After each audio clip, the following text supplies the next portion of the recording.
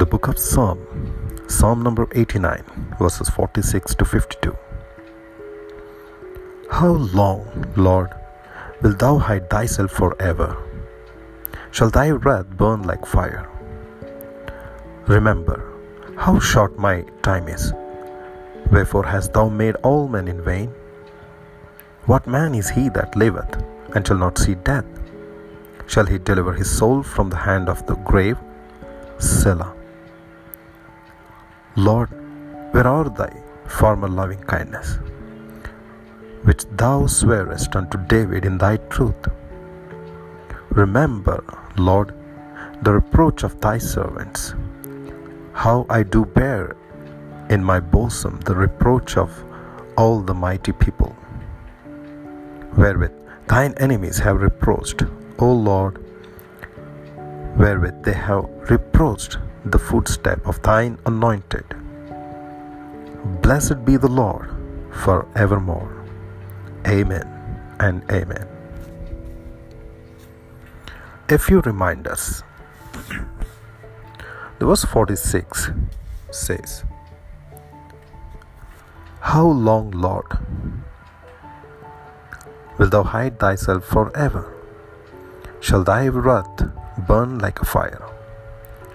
These questions come from the broken heart of a man who wondered why God's people were going through so much trouble. Several times we see the word remember in these verses.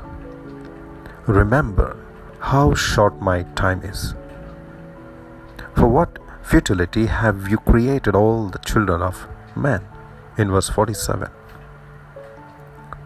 What could the psalmist possibly remind God about? He reminds him that life is short. God did not make us in vain. Sometimes we receive His grace in vain. Sometimes what He does for us is in vain. But that's our fault, not His. Life is short.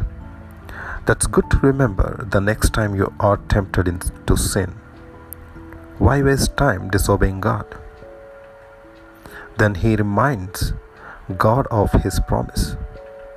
In verse 49, he says, Lord, where are thy former loving kindness, which thou swarest unto David in thy truth? This refers to the covenant God had made with David. It looked as though God had broken his promise. He doesn't break his promises, but he likes to have us remind him of them. Next thing we notice here, he reminds God of their reproach. Verses 50 to 51. It says, Remember our reproach. Why? Because it distracts from the glory of God. Let's remind ourselves that we are here to bring glory to His name. The psalmist ends on the mountains. Look at verse 52. Blessed be the Lord forevermore. Amen and amen. He starts with burden and ends with a blessing. He starts with sighing and ends with singing, because he lifts his broken heart to the Lord in prayer.